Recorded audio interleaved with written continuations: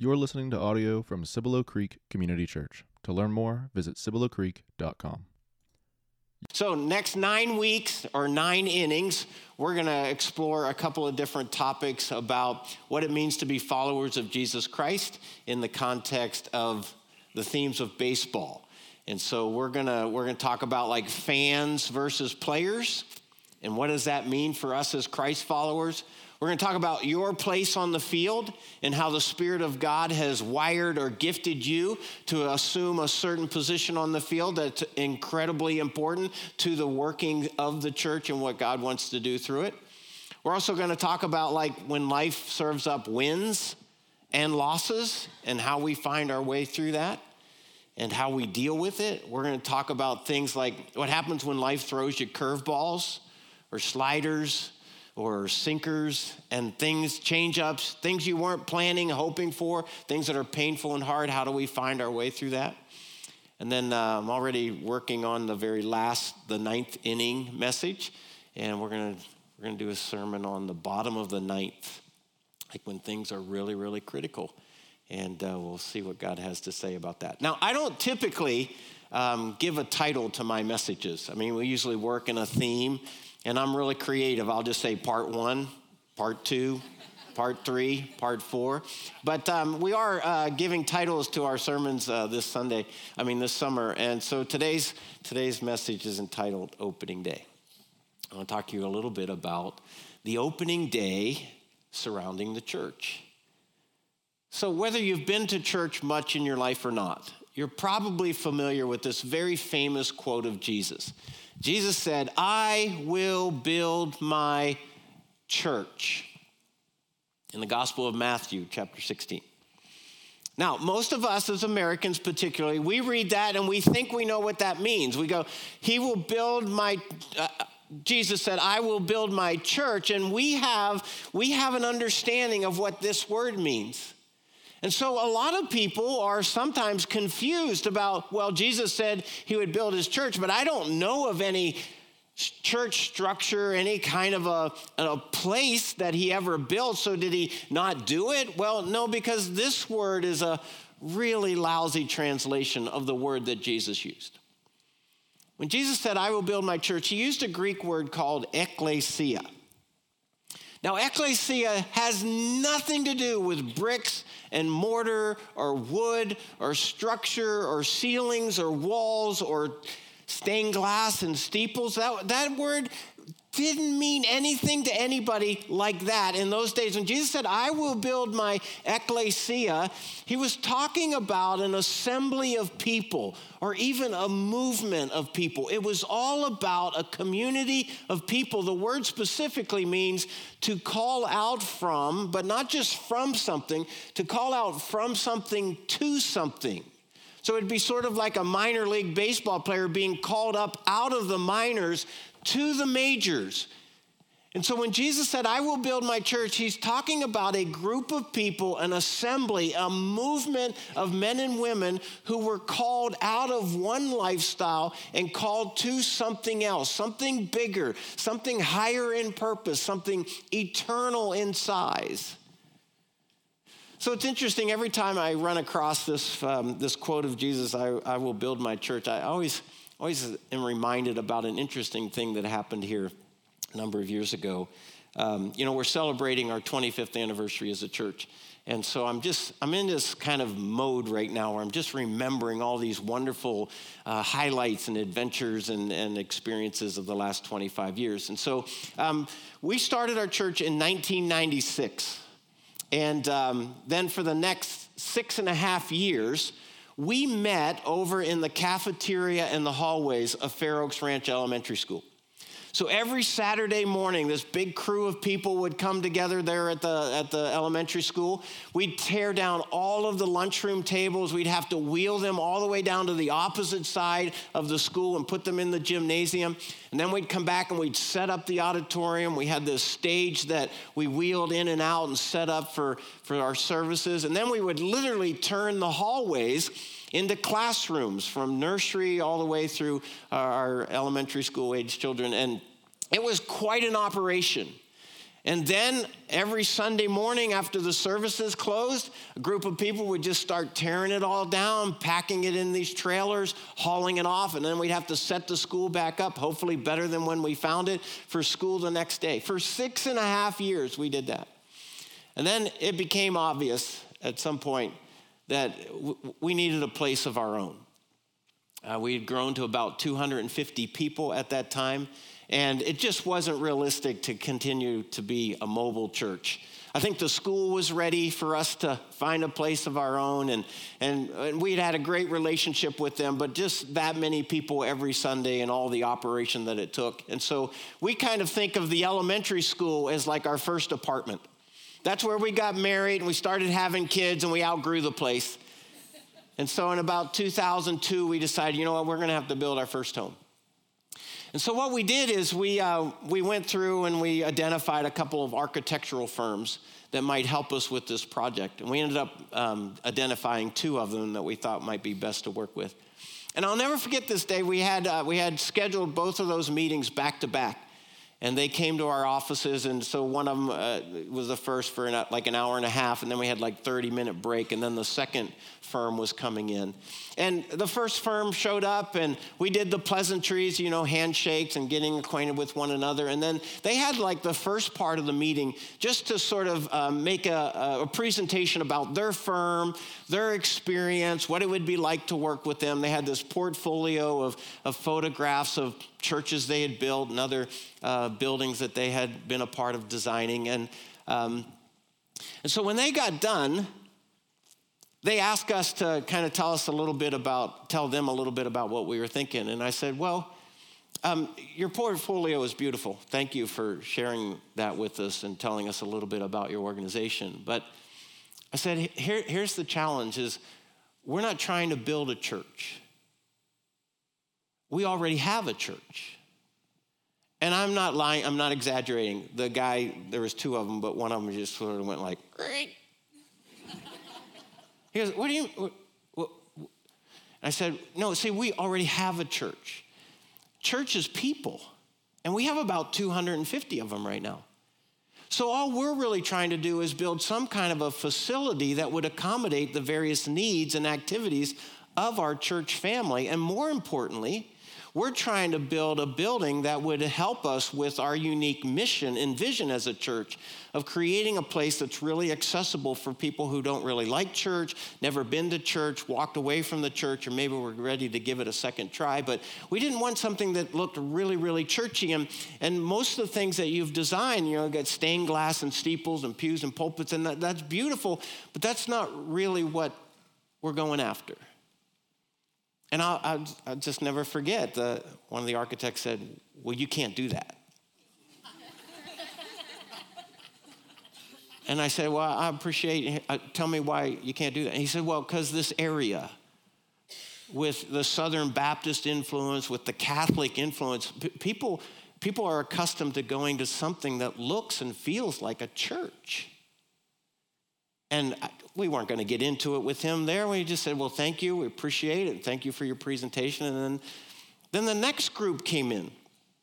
And they did, the formalities, and they told us about their firm, and they showed us lots of different pictures. And most of their pictures were these kind of Catholic cathedrals that they had built. They were very experienced, lots of beautiful pictures to show us. And they got done their presentation, and I said the same thing. And I said, well, we're not trying to build a church. We already have a church. We're trying to build a facility that would accommodate the different needs and activities of our church family and what we're trying to do as a mission in our community. And I'll never forget, it was just a radically different response. And the guy said, well, I don't even understand what you're saying. I'm really interested. Would you mind telling us more? May we sit down and you tell us a little bit more? And so we had this wonderful opportunity to explain to them that Jesus said, I will build my ecclesia, a group of people who would gather together in the name of Jesus Christ to go about doing the things that Jesus asked us to do. We're just trying to create something where that can thrive. And then we went on to explain the unique mission of our church is for Christ followers to really make room in their lives for people who aren't Christ followers. And some of the things that we're learning about people who are spiritual seekers is that sometimes the church building in and of itself with all of its traditions and formalities can be kind of off-putting. And so we're just trying to create something that looks like an auditorium and a facility that would accommodate on a real kind of neutral basis. And these two architects that were with us, they were absolutely fascinated. And they said, well, tell us as much as you can, and we'll be happy to try to accommodate your unique needs as a client. And so we had a wonderful experience working with them. Because Jesus wasn't interested in building buildings. He said, I will build my assembly, my community of people. And then he goes on to say, I will build my ecclesia, and the gates of Hades will not overcome it. Now, this phrase had a very unique kind of cultural significance. The gates were very important in cities, were the entry into cities at the time. And so the gates of Hades, what that meant to the audience that was listening to him when he said, I will build my community of people, he's saying basically is, and the death will not overcome this assembly that's going to grow up out of the vision that I'm casting for the church. My death isn't going to stop it. He's talking to his disciples, Peter, John, Matthew. Your death isn't going to stop it. What's going to happen is this assembly of people is going to thrive for generations to come. Nothing's going to stop this movement once it begins and takes root. And it's going to take root through you, the first disciples. As you take the message of the gospel and start sharing it with people that you know and that you love and that you have influence in, and this movement is going to grow. And you know why that's so exciting to me? Is because that was about us. Over 2,000 years ago, Jesus predicted us, Cibolo Creek Community Church, that we would become a community of Christ followers who would meet together for the purpose of advancing the instructions of Jesus about faith and life and salvation and grace. Does that make sense? Man, if there's anything that I want our church to get is that this building is not us. This building could go away tomorrow and we'd still be Cibolo Creek Community Church because it's people. So it's interesting. Jesus says, I will build my ecclesia, my church, and the gates of hell will not prevail against it. But you know what? Nothing ever happened by way of a building. But what we start seeing is the wheels turning as Jesus invests in the lives of his disciples. And then following his death and his resurrection, this boldness that comes about in their lives. And so I want to pick up the story of opening day of the church in Acts chapter 2. And so if you have your Bibles with me, turn to Acts chapter 2. We were looking at a passage like this just in our last series about the Holy Spirit. So you may remember that the early disciples were kind of huddled together. The Spirit of God comes and visits them, and some miraculous things happen. And a big crowd gathers around the disciples. Like, what in the world is going on here? And so we pick up the story in Acts chapter 2, verse 14. So this big crowd is gathered. They've seen these miraculous things that they don't understand. And they're like, what in the world's going on here? And then Peter, remember Peter? The one who denied Jesus? Then Peter stood up with the 11, and he raised his voice to address the crowd. He said, fellow Jews and all of you who live in Jerusalem, let me explain to you what's happening. Listen carefully to what I say. And come on down to verse 22. Men of Israel, listen to this.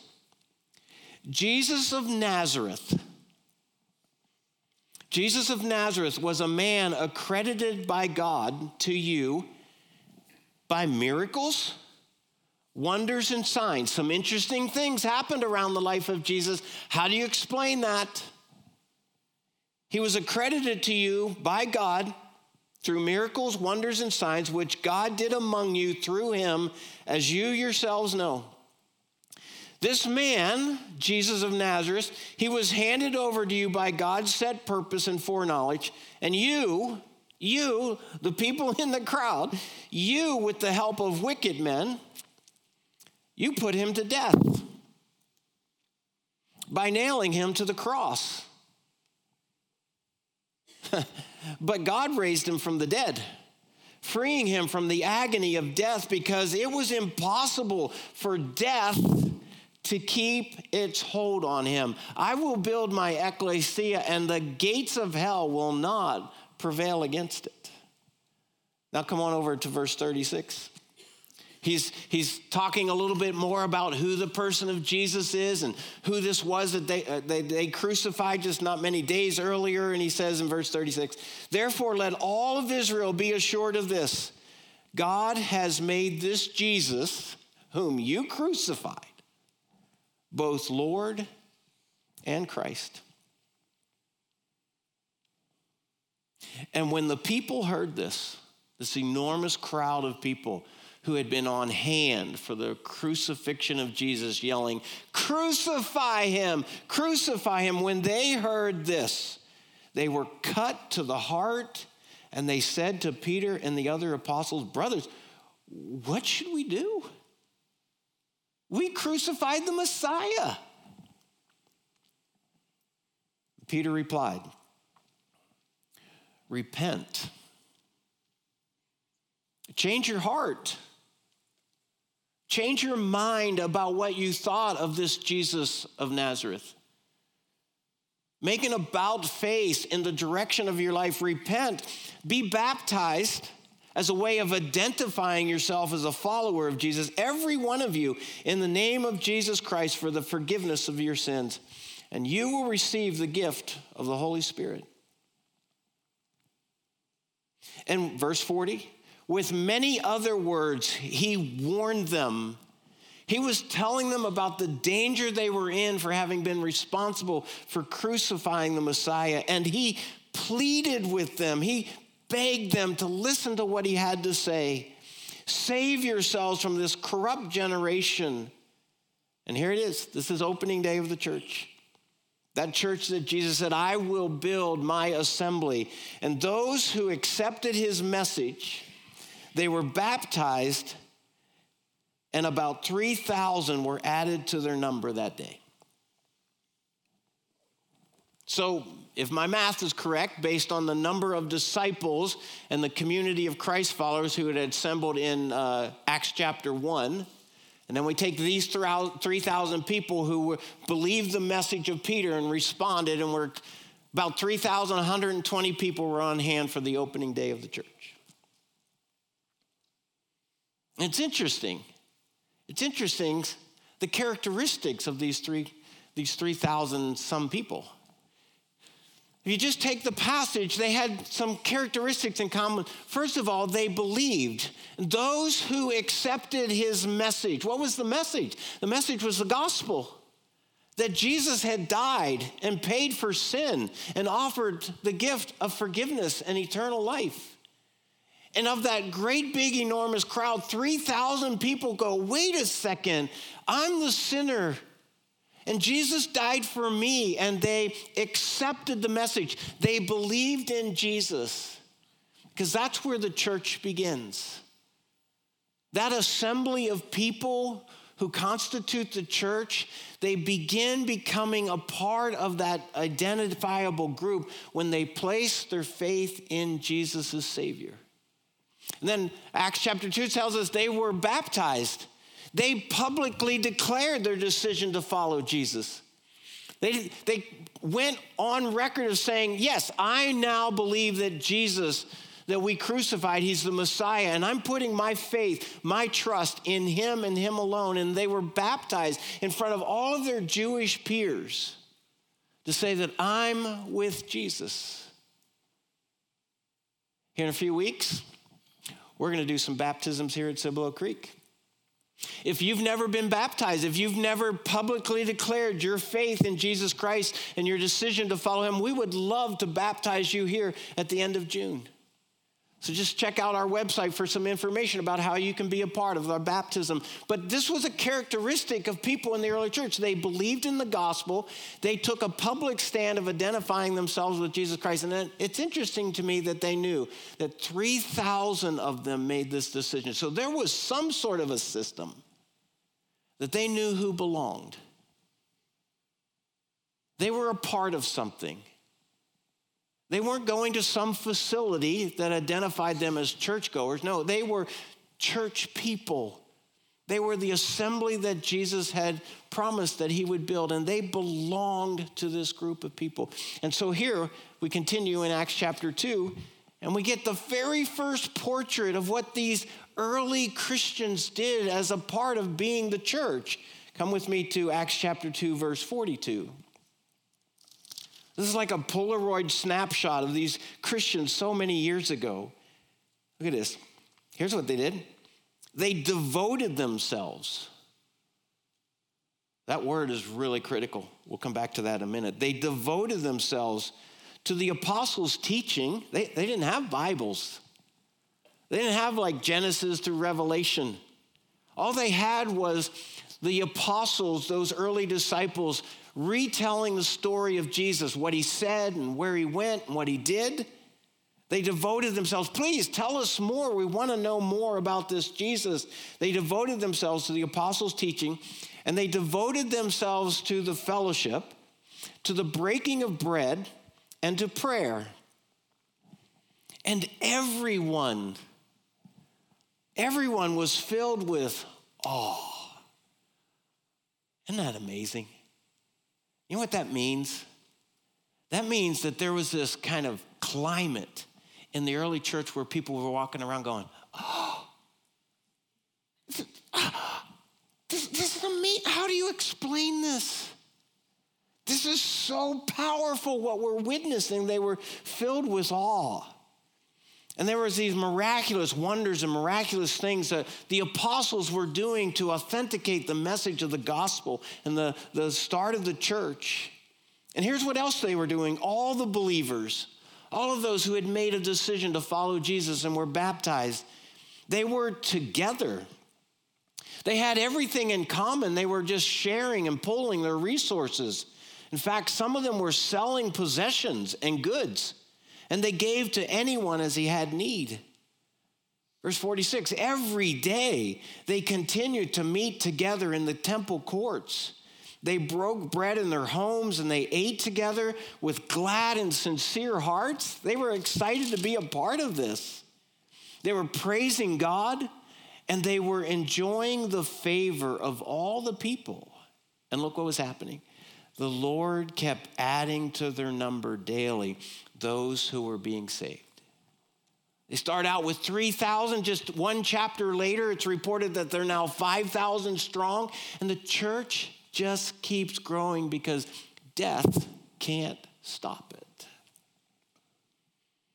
So let's take a look at just some of the particulars of the passage. They devoted themselves to learning the teachings of Jesus. The fellowship, that article there in front of the word is very important. They devoted themselves to the family that was being created by these believers coming together.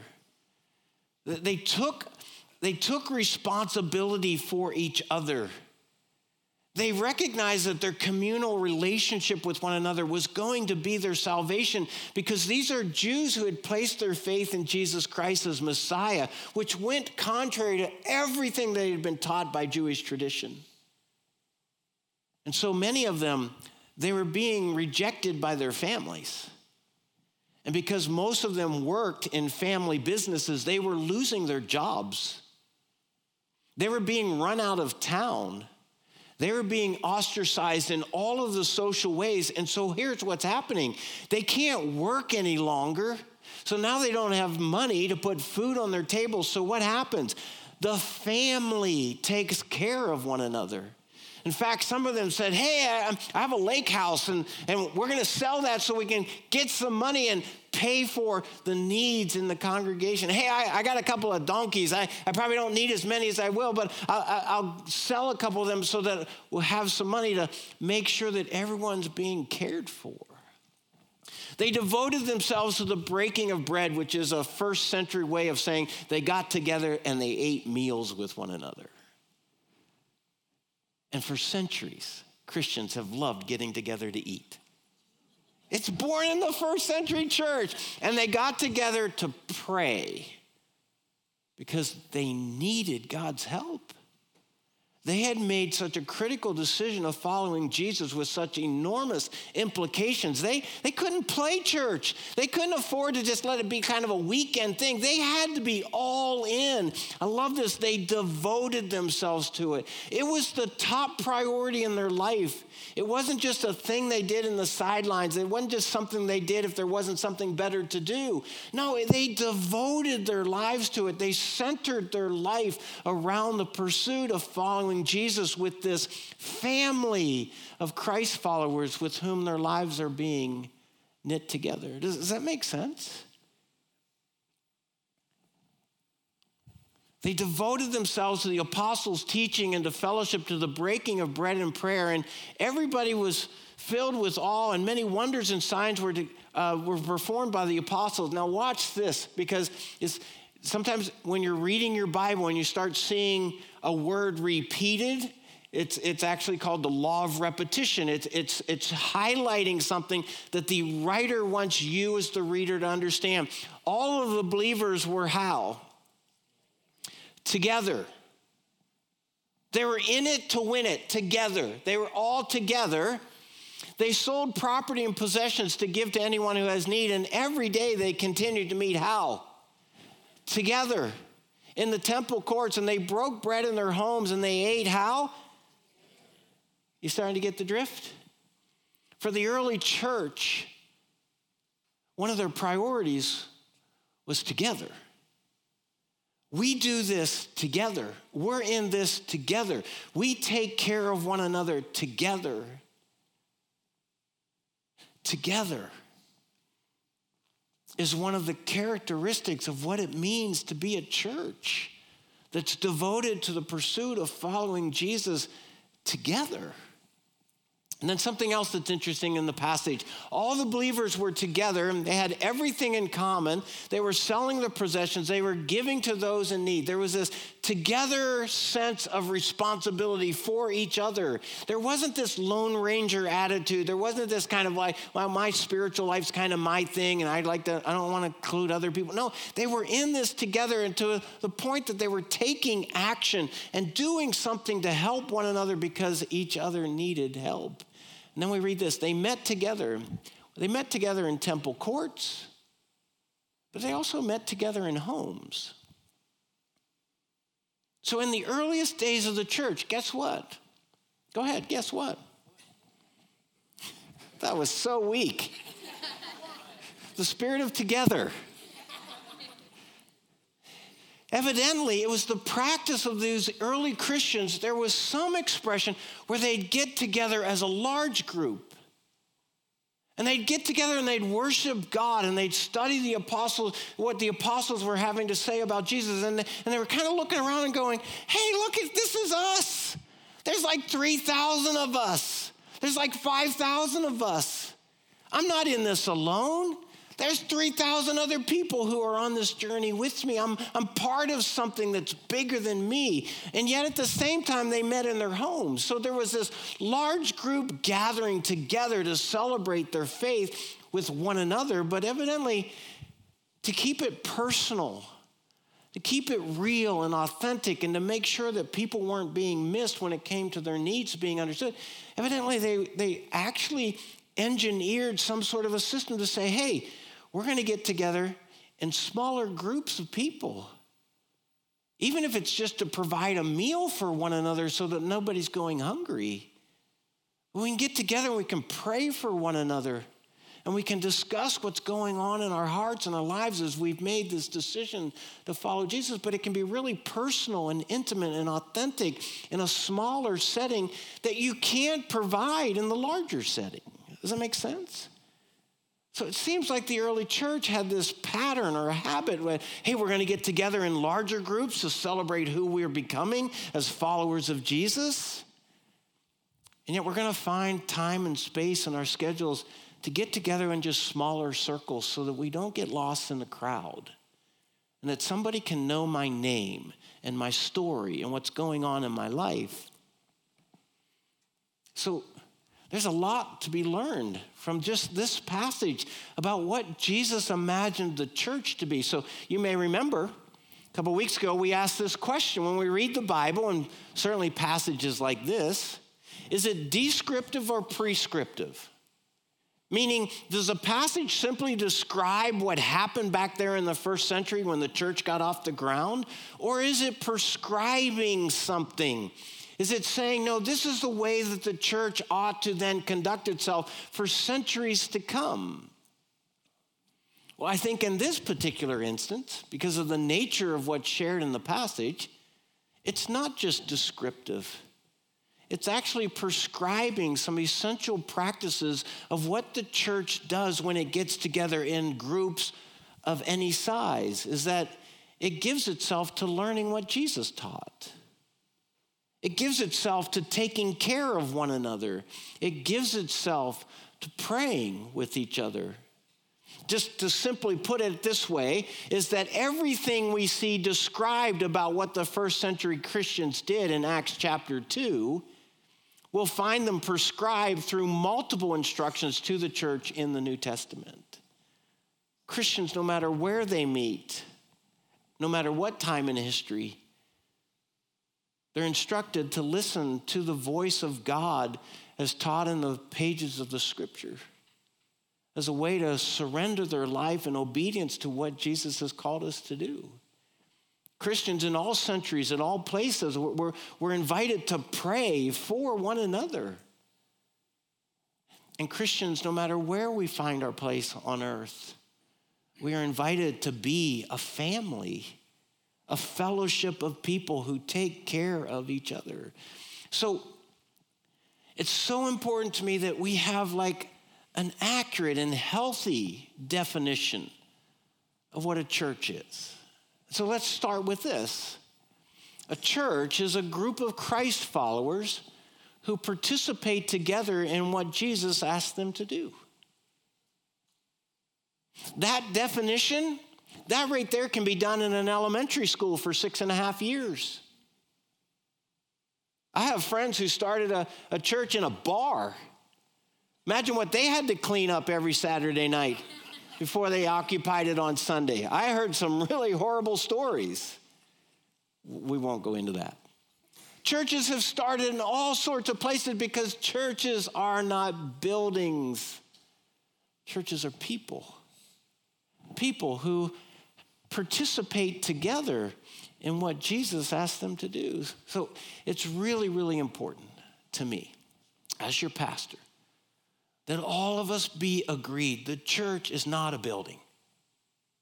It's not stained glass, and it's not steeples and pews and pulpits.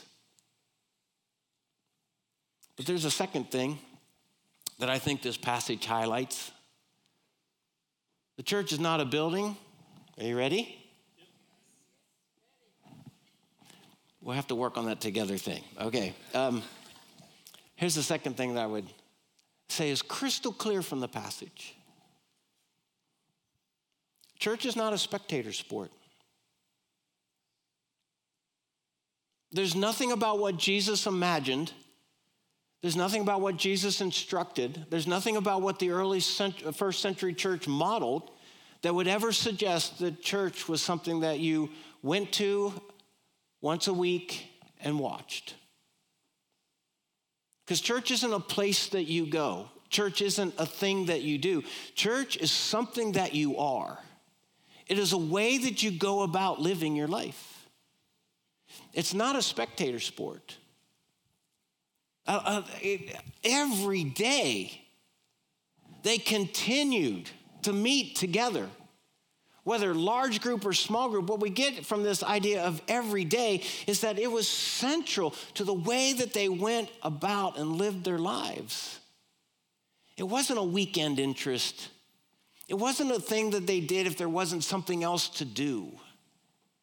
They did it because it was who they were.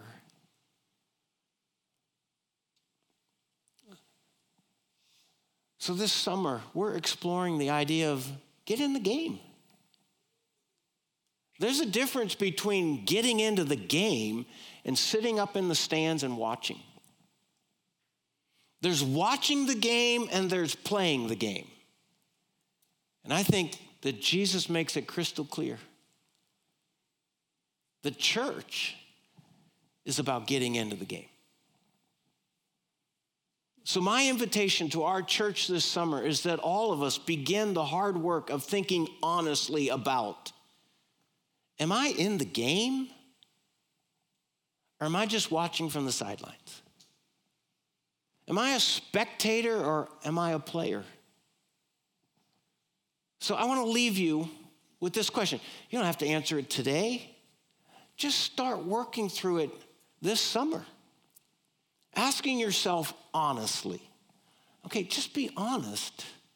There's no value in deceiving yourself. Just be honest. Answer this question. Are you in the game of what's happening here at Cibolo Creek Community Ecclesia? Are you a part of the fellowship? Are you offering or contributing in some way to the health and the good of this church family in all that it has to do? Are you in the game? Are you in the stands? And you know what? Only you can answer that question. And so I invite you, would you prayerfully and diligently think through the evidence between whether you're in the stands or in the game?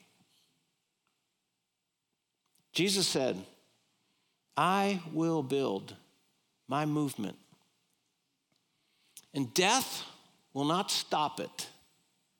And here we are 2,000 years later with a crystal clear sense of the mission of Jesus Christ to share the gospel with our community, our neighbors, our friends, our world.